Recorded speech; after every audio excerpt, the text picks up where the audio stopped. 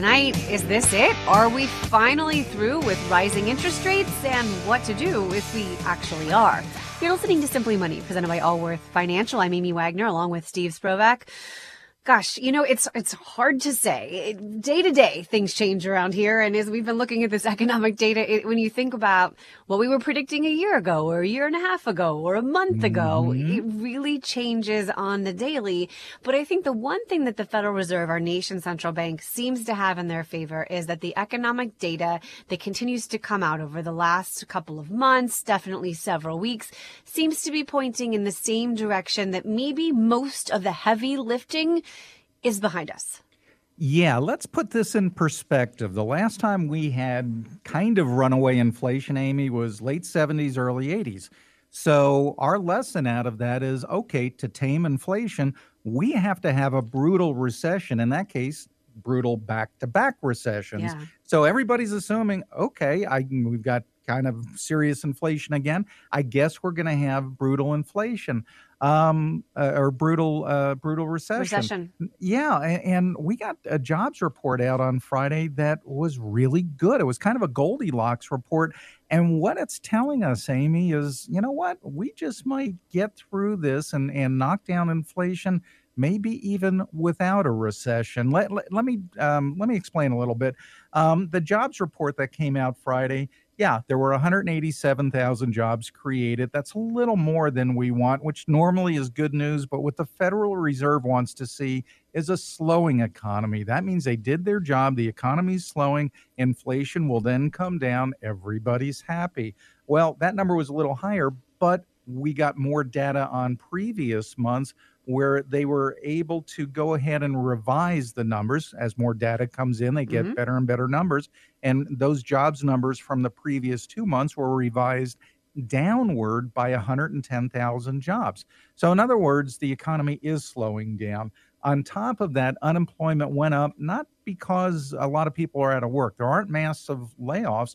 There are just more people entering the workplace. So unemployment is 3.8%. from the 3.5 it was at. And in other words, the economy is slowing down, but it's slowing down gradually. There aren't mass layoffs, and this is a good trend and exactly what the Federal Reserve wants to see. A year and a half ago, it looked like there was the slimmest of chance that this would happen. And as time has gone on, it just looks like, okay, this is becoming more and more likely. And I want to talk about the point that you just made, Steve, which is more people entering the job force, more people looking for jobs right now that had been on the sidelines. I think there's a number of reasons for that. And if you look at personal savings rate and personal spending rates, right, people have less in savings right now. All that extra money that everyone was aflush with during the pandemic, as you and I predicted at some point, we knew it wasn't going to last. We were going to spend our ways, right out of that into, a point where now there's, of course, record debt and all of those things again. So people who maybe were sitting on the sidelines not looking for jobs because you just had cash sitting around, you're likely running out of that cash quickly. And so starting to look for jobs again. And as the result of that, bosses, employers have more options, right? There was the longest time there where the labor market was so tight and you could go in and ask for a raise and you were likely going to get it. And if you didn't, you could easily go left, right, center, anywhere you looked for another job because there were so many opportunities. Well, now things are starting to shift back that momentum where employers have more candidates looking for jobs, which is kind of loosening that labor market that has been so tight. And so it kind of happened in a different way, right? We didn't have a recession where there were mass layoffs. Instead, we just had people getting back into the workforce, creating more opportunities for employers to hire. And as a result, we kind of ended up in the same place, maybe just in a roundabout way. Yeah, I don't think we can underestimate the impact the pandemic had on the labor market. Yes. I mean, it was a big deal. When have we literally shut down the U.S. economy? Never. I mean, that's what we did almost overnight. And when you do something like that, you don't know how it's going to play out. And you certainly don't know how it's going to ramp back up. And the answer is, well, it's going to ramp back up in fits and starts, and it's not going to happen overnight. And so we had all these supply chain issues. We had a lot of people that said, yeah, you know what? I kind of like being out of work. This works good until I you kind of run out like of money. sitting on my couch eating Cheetos all day long. Exactly. Kind of fun. I'm sorry. How did you know I'm what I just was throw doing? that out there as, Okay, a okay. thing. But literally, I mean, we've got data to support this. The San Francisco Fed just today came out with a report that said excess savings in this country are pretty much depleted and should be depleted by the end of the quarter. So in other words, all that money that you saved up by not going out or not traveling or all the above during the pandemic, you pretty much run through that money and now you're going back to work. And instead of having two people for every job, it's starting to get back to normal. It's starting to get back to, you know what, I think I'm going to look for a job. I hope I get it because I'm interviewing with 10 other people. Yeah. This is normal. This is what the economy should be. It took us a couple of years to get here, but, we've never gone through it before. So how would you know what to expect?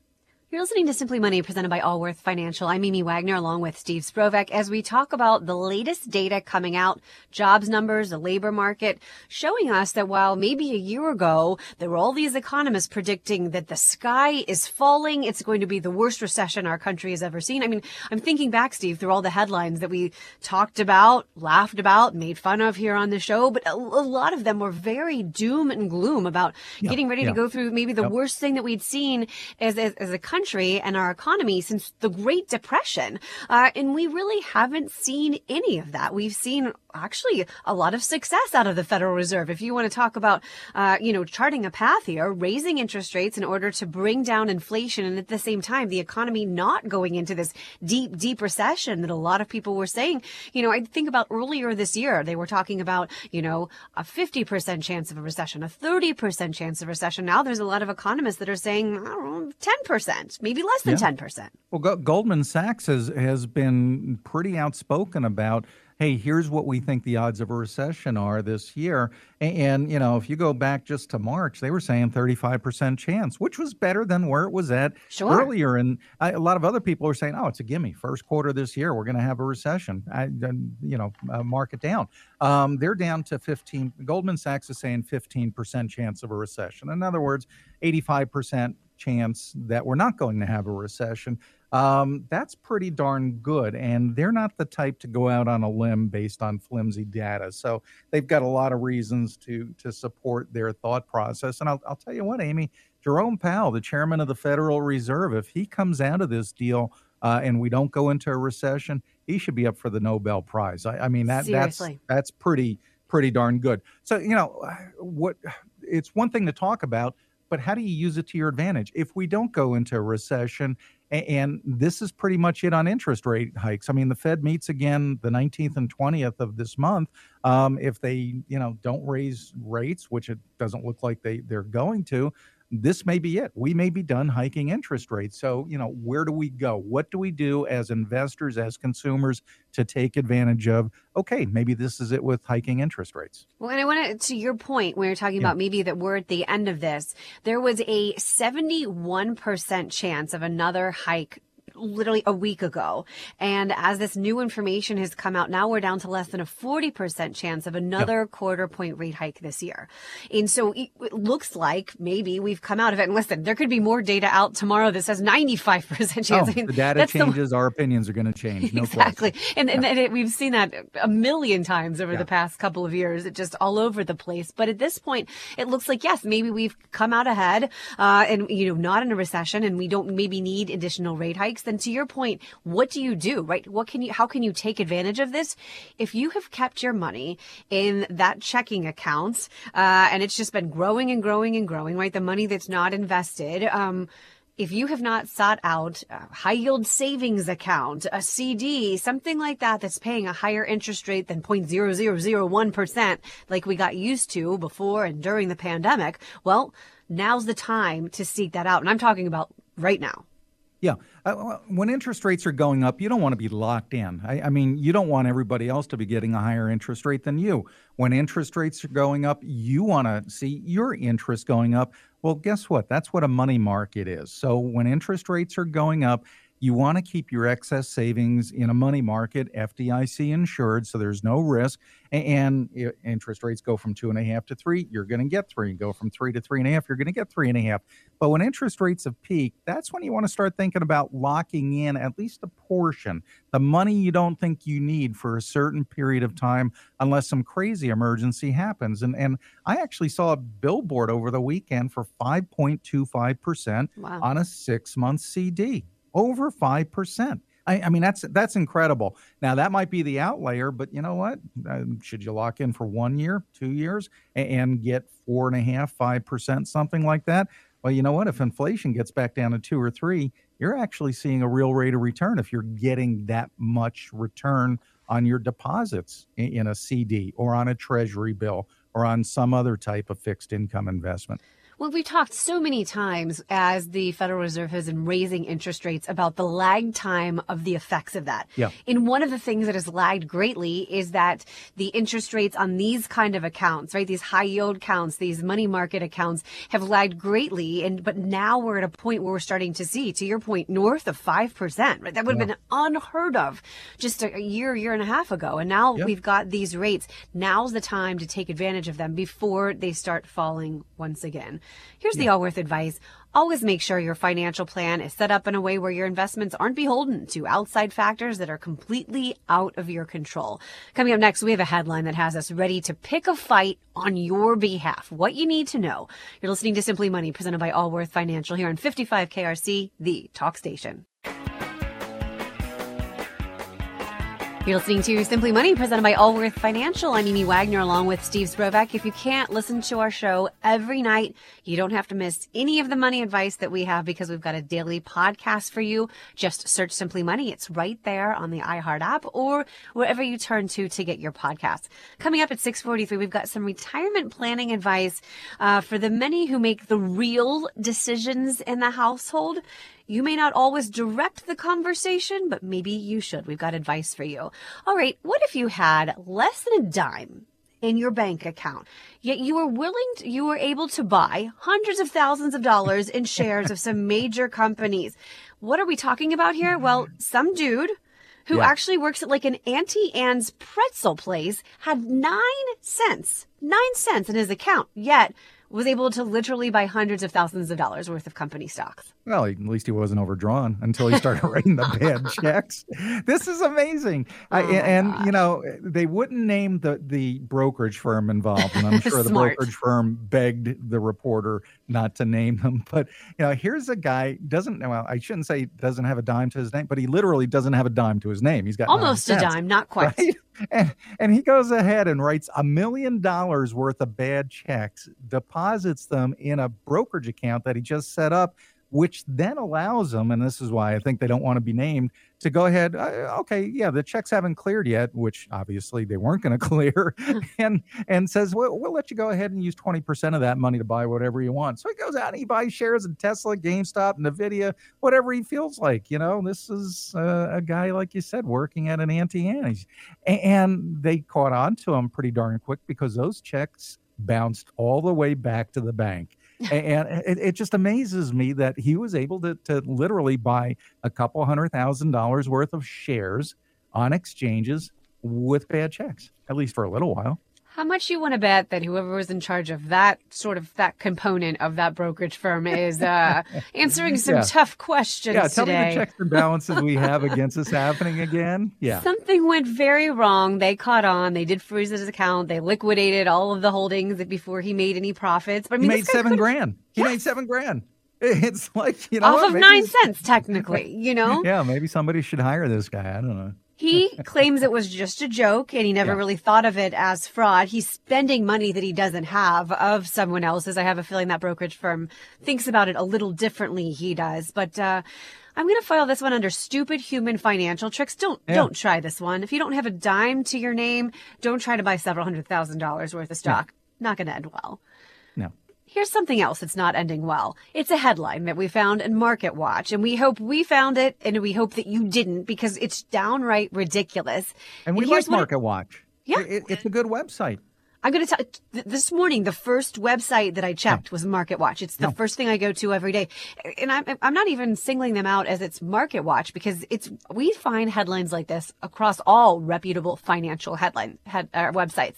But here's the headline. Here are the odds that the stock market will crash. Crash. That's That'll scary. Get your attention, right? Yeah, right? Yeah. Absolutely. Yeah. And, it's an interview with the CEO of a company called Hedgeye Risk Management. Okay, so right there. Have you heard of him before? Nope. Well, no, but I've got a red flag, and most people in my industry do, but the average person would not notice anything. Hedgeye. What's a hedge? A hedge is somebody who is trying to make money when other normal mainstream investments are losing money. They're betting against the market, right? Yeah, that's a hedge. The definition of a hedge is something going up when something else is going down.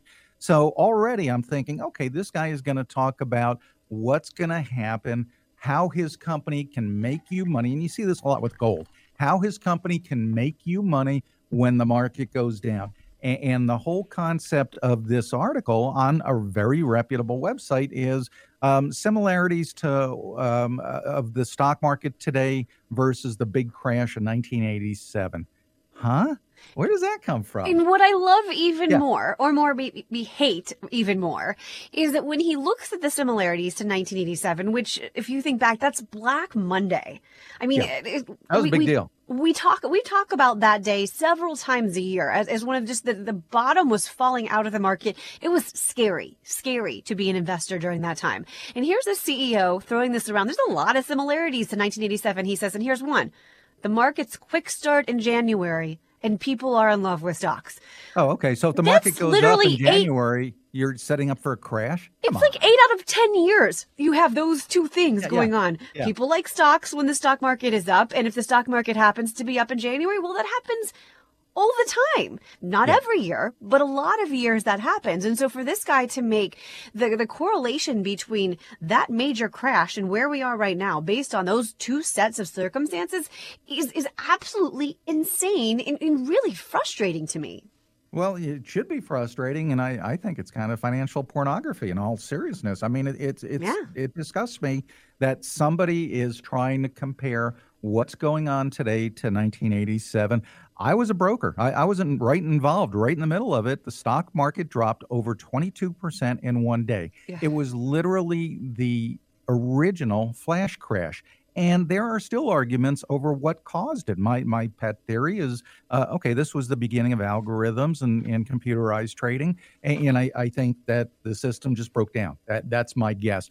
By the end of the year, this was in October. By the end of the year, the market was back at break even. So, I mean, this was over really quick, but 22% in one day. I mean, they were interrupting the news over it. So for somebody to go out there and make claims like what's going on today is eerily reminiscent of what happened right before the 87 crash, I think is just completely irresponsible and it shouldn't be given the time of day. So let's look at what people who we would say are responsible are saying about this, right? There's an ongoing survey by Yale University, and they claim that 66% of investors think that the risk of a crash in the next 6 months is 10%.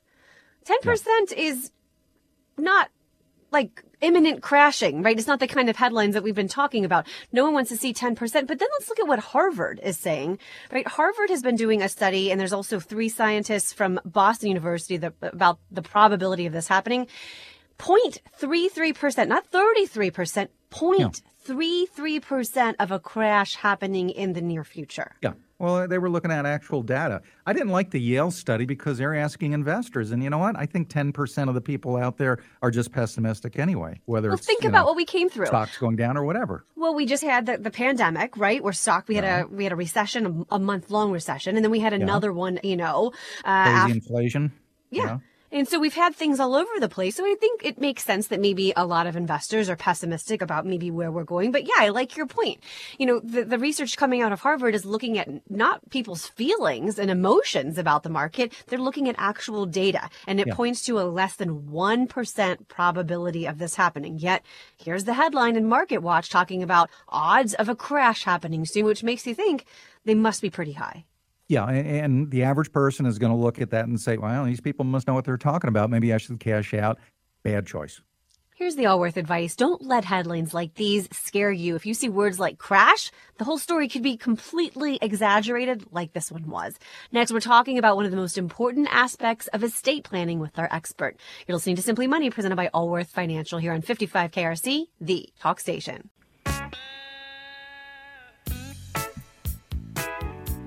You're listening to Simply Money, presented by Allworth Financial. I'm Amy Wagner, along with Steve Sprovak. You think you might be prepared to lose that loved one, but for those who've lost someone who's really close to you, you know that sometimes grief is just all-consuming. And so tonight, we are joined by our estate planning expert from the law firm of Wood and Lamping, Mark Reckman, with some cautionary tales about things that he's actually seen people do, making really bad decisions because they're just grieving. Mark, this happens all the time, but you've seen some pretty bad examples of this.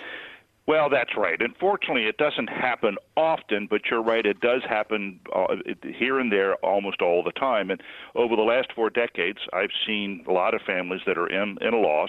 It's always hard. But lately, it seems I've run into an unusual number of families with really internal issues. So I thought I would tell you 3 stories. Yeah. The first story, I've got a mother who had 2 sons. One son is local, and one son lived out of town. The local son lived with mom. And by the way, he's mentally disabled. He doesn't work. He lives off Social Security disability and his mother's support. So mom died this year. Her will leaves the house to the out-of-town son, not the disabled son who lives in the house. And this was a deliberate choice for a good reason. The plan was to preserve and protect the asset so that the son living there would have the use of it, and so in the end, the other son would have would receive the value of the house when the brother died. Well, the disabled son simply cannot handle the loss, and because of his mental illness, he can't really understand why his mother didn't leave the house to him. So in his anger and his grief, he goes after his brother physically. Arguments ensue. They actually get into a fight. Threats are made, and it escalates, and the police are called. Oh, gosh. Finally, the disabled brother ends up in the local psych ward under lock and key until he can get medicated and settle down. But the unfortunate outcome of this was that the out-of-town son is scared, and he's mad, and now he wants to evict his brother out of the house, which is, of course, the exact opposite of what was supposed to happen, right? Mark, I want to mention this really fast because I'm a huge proponent of having these conversations before something happens. Had that mom ever had this conversation with the son who lived with her, explaining if something happens to me, your brother will actually retain control of the house, and this is for this reason? Were conversations like that had, or was he not able to understand them even if they did? I couldn't agree more. And, of course, the planning ahead is only half the story. Sitting down and explaining to people what the plan is just as important as the plan itself. So how do you? I've got an older married couple. It's a long-term second marriage for both of them. They were married for well over 30 years. They both have grown kids. One of them has 4 kids. The other one just has 1 child. The wife has just 1 child. She brought substantial savings to the marriage, but not much income. The husband brought a lot of income in a pension. He brought a lot of income into the marriage, but not much savings. They die within 30 days of each other, which is a little unusual. They have a trust, and the trust leaves all of their assets equally 5 ways. Now, the one child, the child who's the mother's child, the only child, she thinks that's not fair. She thinks that she should get all of her mother's half, all of the money that her mother owned. She doesn't trust her siblings, her half-siblings. Both sides hire lawyers. They lawyer up, and off we go. But, of course, it plays out by arguing about used furniture and an old truck that doesn't run, because, frankly, there's not much they can do to change the will itself. And so here this family devolves into discord, can't get along, and never will. And I got a third story. I've got a file on my desk right now with an unmarried couple. They lived together for nearly 30 years in a farmhouse out in the far east side of town. The farmhouse was left to the man by his mother. He died, and he left the house and the farm and the cows to his girlfriend. He left everything else to his brother. He named his brother as the executor, but the brother is angry.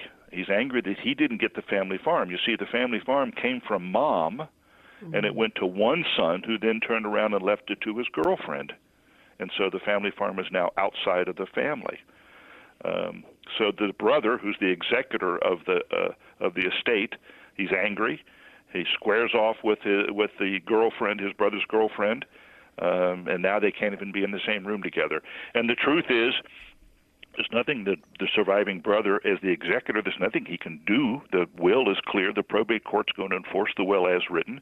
There's not much he can do, but he can certainly make life miserable for his brother's surviving girlfriend.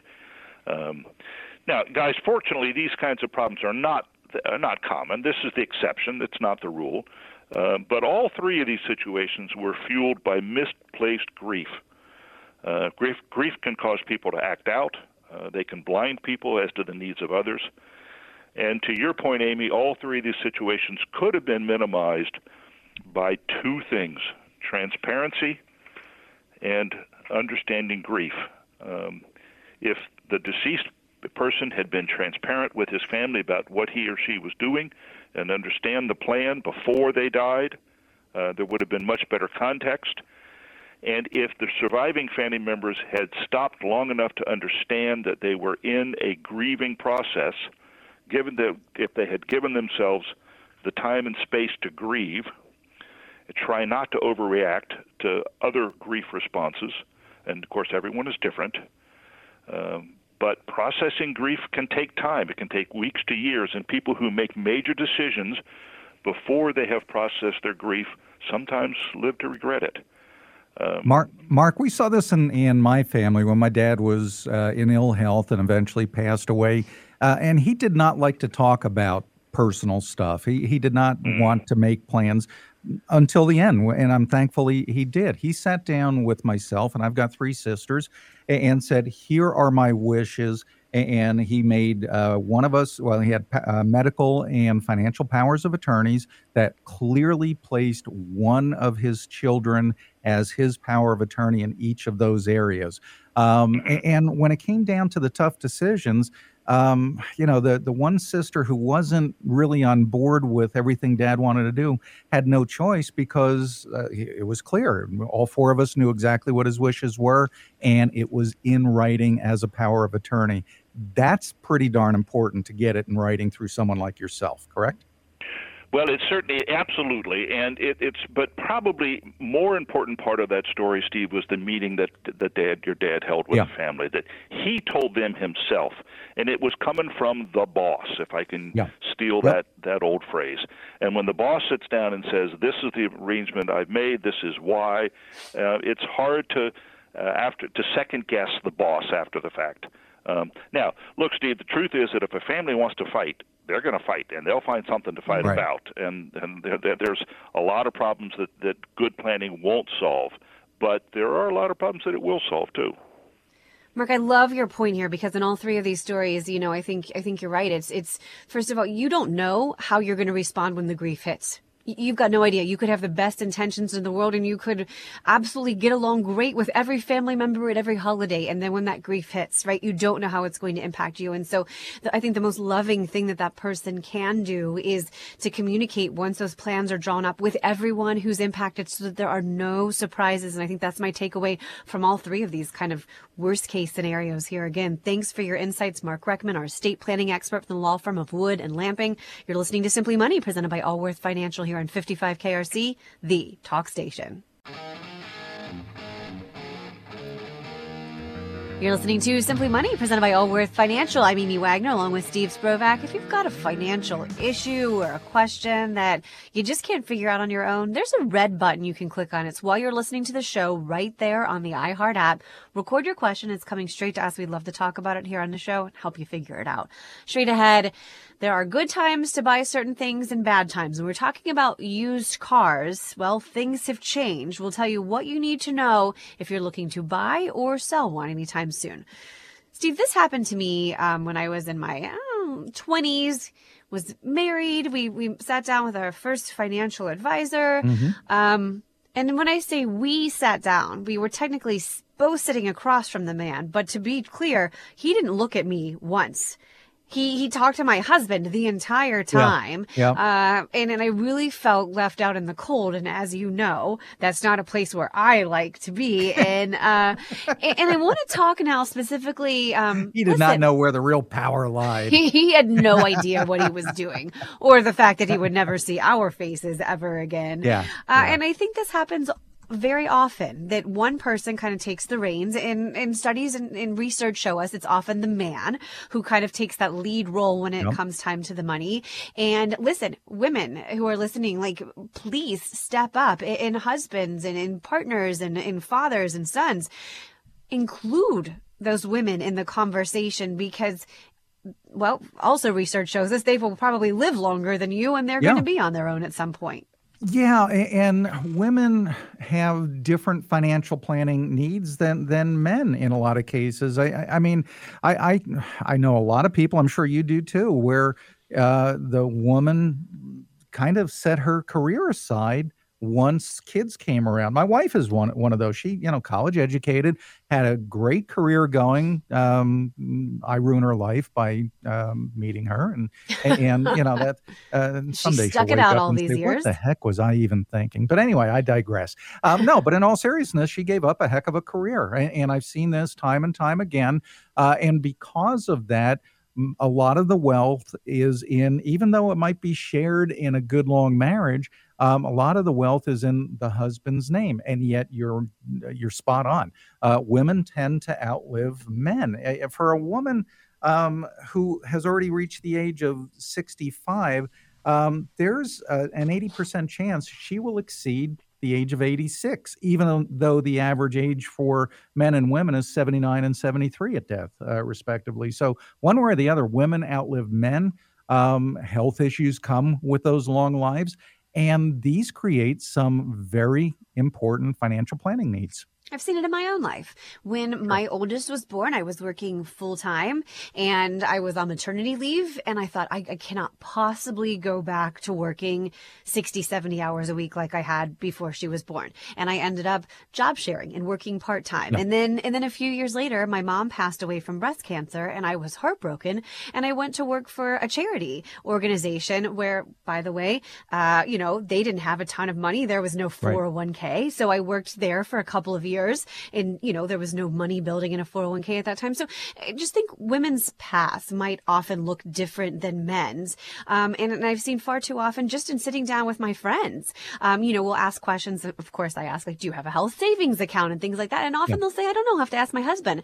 And I really encourage women in that situation, please figure things out. And if you both go and meet with a financial advisor, tell your husband, hey, I'm going to take the reins in this conversation this time. I'm going to answer the questions. If I get it wrong, you let me know. But that way, at least you're used to being part of that conversation and helping to understand exactly what your goals are, exactly where the money is, so that if something does happen to him, you are not left completely overwhelmed with absolutely no clue of what's going on. Amy, I could not have said it better. I have seen the opposite. One too many times one time is one too many times, where the wife comes in after the husband passed away, and the wife never came into any meetings with me. Mm-hmm. No, that was his department. He did all of that. And she came in literally, I'm thinking of one person in particular, with a shoebox of statements saying, I have no idea where to go forward. And you've got to be engaged. I think the husband and wife need to participate in every planning session, whether it's of interest to you or not, because someday it may be very important to you, even though that day may not be today. The National Council on Aging has some research on this. They talked to 1,500 women over the age of 50 and said, what are you most worried about when it comes to money? Paying for healthcare during retirement was number one on that list. Yep. Also, though, high on that list, just concerns about financial planning, maybe not really knowing where things are. And, as we're talking about the fact that women live longer, but also gray divorce is growing at an alarming rate. You may find yourself, divorced from someone that you've been married to for 20, 30, 40 years and all of a sudden in control of this situation. So there's lots of reasons why I would say, hey, women, if you just aren't really clear about where the money is and how it's invested, it's time to kind of catch up. Here's the Allworth advice. Remember, everyone's financial situation is unique, so your financial plan should be too, regardless. Man, woman, whoever you are. Coming up next, why the time to buy and sell a car may have changed. You're listening to Simply Money, presented by Allworth Financial here on 55 KRC, the talk station. You're listening to Simply Money, presented by Allworth Financial. I'm Amy Wagner, along with Steve Sprovak. To buy or not to buy, to sell or not to sell. It's been interesting because there's all these kind of patterns about, the best time of the year to buy a house or sell a house or buy a car or sell one. But the pandemic has just upended all of that. And now we're trying to figure out, okay, where we are now. We're starting to have chips in cars and there's actual cars on car lots now. So now, when is the best time to buy and sell? So many cars, so little time. I love cars. I am more than happy to talk about cars on this segment. It's really interesting. It's amazing how expensive cars have gotten in the last couple of years. I mean, the average price of a new car is up to $47,000. That's nuts. I mean, that's not, you think, okay, and well, used cars. We have three teenagers that we have had to buy a car for in the past I can't imagine what you're going through. And I say buy a car for, they're helping and things like that. But, it used to be that you could buy a quality, safe, dependable, reliable car that doesn't have 300,000. No. Now you are looking at what I would have thought you would pay for a new car, just for a used car. And I don't know. I think it's starting to come down a little bit, but it's not coming down quickly. No, and the reason this is really a supply chain issue, because remember all those cars that everybody was talking about? Yeah, I saw a couple thousand pickup trucks parked at Kentucky Speedway. Yeah. Well, the problem was we had problems getting chips into this country during the pandemic, and you can't sell a car if stuff doesn't work on it. So the dealers didn't have new cars. People that went in to buy a new car, okay, I don't have any new cars to sell you, but I've got these used cars you can walk off the lot with today. And guess what? When you have that much of a surge in demand in used cars, used car prices go up. So you couldn't get a new car, and used cars prices were up 40 and 50% over where they were at before the pandemic. 40 to 50%. They're still about 40% higher than normal, but they're coming down because new cars are in the showroom, and that takes away the demand on used cars. And that brings up the next point, which is, all right, when's the best time if you've got a car that you want to sell, you're selling a used car? Guess what? They're going to keep dropping because supply chains are getting fixed. So if you're going to get rid of your used car, pretty much now is the time. Yeah, and actually data shows that used car listing prices are about 3% higher right now, or about 1,000 more than just after Labor Day. So now is the time. And I think we always think of kind of like the traditional times, which is like, okay, January, when all the new cars for the next year come out on the lot, it's January. Well, actually now they're pushing that to February and saying, okay, if you're going to buy a car or buy a used car or a new car, February is the time to do it. So maybe around those President's Day sales rather than the first of the year. So things are shifting. It's kind of hard to keep up with. So wait, you're supposed to sell your car now, but not buy one till February? How am I going to get around? It's a lot of Uber costs right there. Scooter? I don't know. No, I used to do this. I used to do this. That would be funny. And I'll have a helmet with flames on it. I used to do this with motorcycles when I was a kid. You sell a motorcycle in the you buy it in the fall or winter, and you sell it in the spring when everybody wants it. Supply and demand. Economics 101. Figuring these things out can help you save and actually make more.